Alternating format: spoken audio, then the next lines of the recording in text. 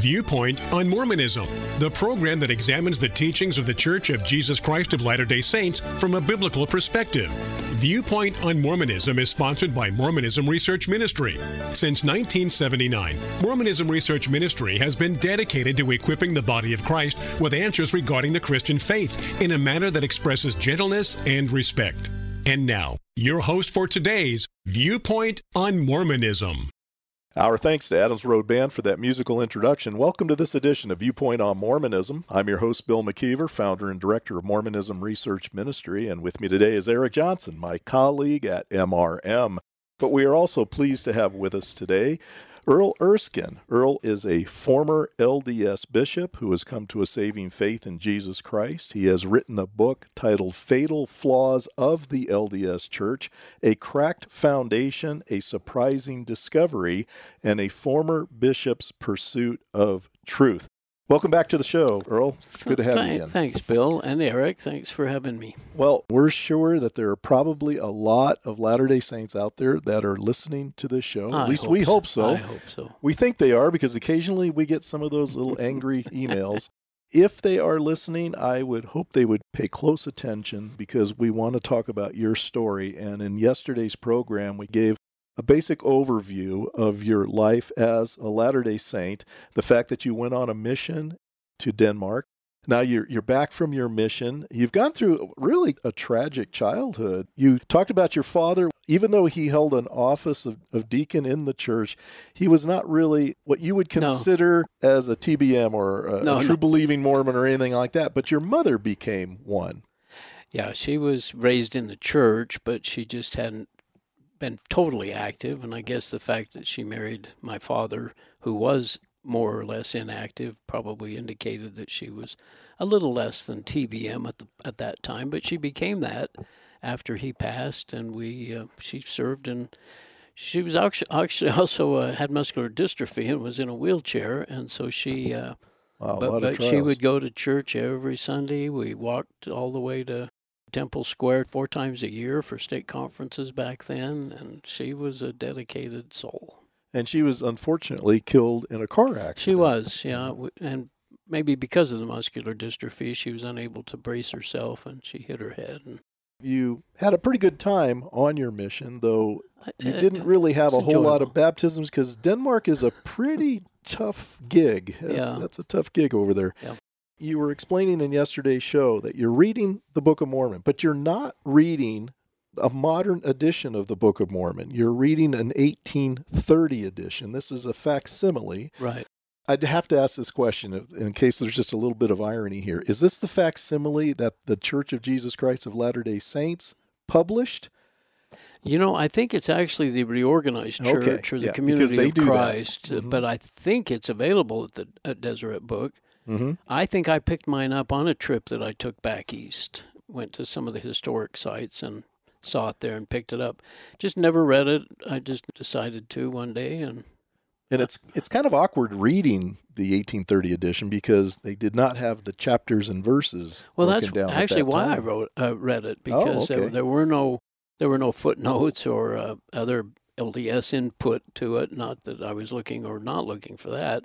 I just thought it'd read more like a novel. I was thinking, what would the early Latter-day Saint be reading when he read this Book of Mormon? This is what he would have in hand. What was he reading? And it sounded very Christian to me. Well, I think a lot of people would probably argue towards that fact because when Joseph Smith is putting together the Book of Mormon, he does not have a lot of the real strange ideas that have become unique to Mormonism that he held towards the end of his life. This is still relatively early. This is around 1830.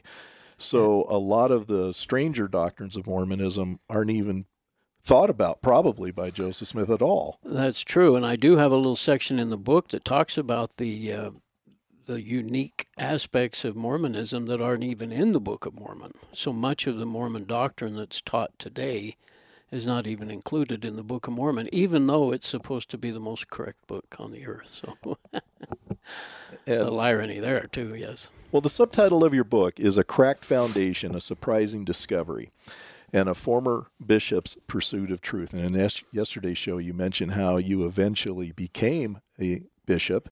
in Sandy, Utah. Yeah. And you enjoyed that calling that you had. But let's talk about that subtitle of your book, because it sounds like, as we mentioned yesterday and as you've continued today, the cracked foundation certainly has something to do with the Book of Mormon, because we are told by LDS leaders that if the Book of Mormon isn't true, then Joseph Smith can't possibly be a prophet of God, and the LDS Church cannot be God's true church. And you say a surprising discovery, but you told us off air that it probably should be discoveries. Right, plural. Although one discovery certainly will lead to a number of discoveries. Let's talk about some of those discoveries that you came across. The things that hit me first were the Book of Mormon, but as I said, that Joseph Smith could change God's words, and that it changed the nature of God. So I did more research, and so my basic three problems were the Book of Mormon, the Book of Abraham, and the first vision, especially the 1832 account. When I talk about a cracked foundation, one of the concerns that we all have as those of us that work with LDS and try to encourage them to learn about the biblical Jesus is that they have a very shallow foundation. And the more I think about it, as well read as I felt I was always reading LDS material. I never read anything else other than The Hobbit. But I just knew the gospel, and I was comfortable with it. But as I look back now, my foundation was very shallow, and I think it's true of all Latter-day Saints. I think their foundation is shallow, and I think that's evidenced by the fact that a lot of people that leave find out that the only true church isn't true, or that they have problems, or have these other questions that come up. They don't have a very firm foundation, and it cracks easily. And that's what these fatal flaws are. Each one of them is something that can actually crack a foundation. I actually feel that I had to rebuild a foundation with Jesus. When I left the church, I thought I was good to go with Jesus. He's my older brother.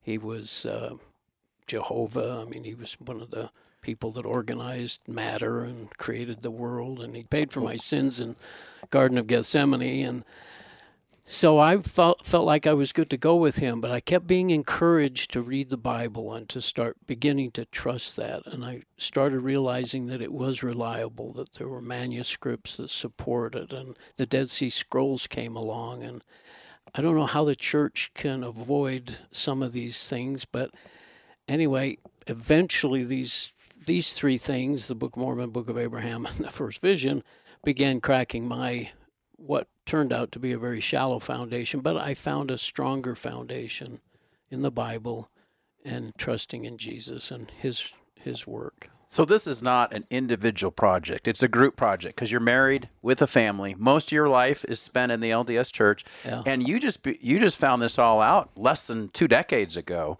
How does your wife, Carla, take the information you're finding? Is she on the same page? Is she doubting with you? Because this is a big issue. People who are listening to us right now are wondering, what about my wife? What about my family? What happened with you? I have to be totally honest. I think if Carla had been more assertive toward the church, that I could have caved. I mean, I think I knew I would have been a hypocrite, and I think eventually things would have bubbled.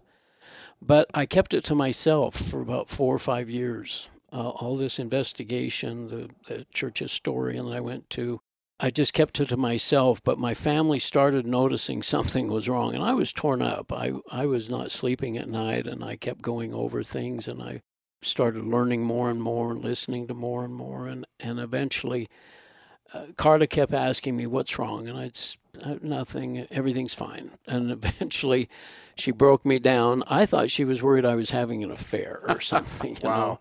But around Christmas time, the kids up from Phoenix, they said, what's the matter with Grandpa? He's just not himself. And I wasn't. I guess I was pretty, because it is a major thought process and a change of, it's taken some oomph to do what I feel like I ended up doing. But eventually I came to Carla with a list, which was too overwhelming for her. But I had all these things, just so much, those 3 things that I just mentioned, and then Kinderhook plates. And by then I was into masonry in the temple and just all kinds of stuff. Anyway, it was overwhelming for her, and it took her 2 or 3 months, and she finally started seeing. But the first time I told her about this list, she was actually reading the Book of Mormon. She put it to her chest and said, I know the church is true. I know Joseph Smith's a prophet. Fortunately, praise God, that she was willing to follow. So basically what you're telling us is that you do not fit the typical stereotype that many Latter-day Saints have towards former Mormons, in that you are looking for a way out. You, as far as the experience that we've had, you love the church, you're struggling with these facts because you don't want to leave the church. I don't want to leave the church. Exactly. I kept the word of wisdom. I paid my tithing. I was a temple recommend holder. I wanted the church to be true. I think people need to hear that, because many times we hear from faithful Latter-day Saints that those who leave the church are usually those who can't live up to its high standards, or they have some kind of moral failure or some secret sin. That's the kind of attitude that guys like Bruce McConkie used to portray. Right. It wasn't because there were faults with the history or the doctrine or the church itself. There was something wrong with you in the person. And what you're trying to show is the flaws weren't so much with you. The flaws were the things that you were finding that the church, and I should say the evidence, showed that the church was guilty of. One of the first things I did in my journey was to go to buy a red letter Bible. I read just the words of Jesus. I was amazed at what he said, and I was more amazed at what he didn't say. I realized he was not teaching anything about the gospel of Joseph Smith, nothing that Joseph Smith and the Mormon church provided, or the LDS church provided. That was very revealing. But I did feel like I had that, again, to build that new foundation on the Bible. What's interesting with you, Earl, is that you wanted to continue a relationship that you felt you had, but this church is not the way.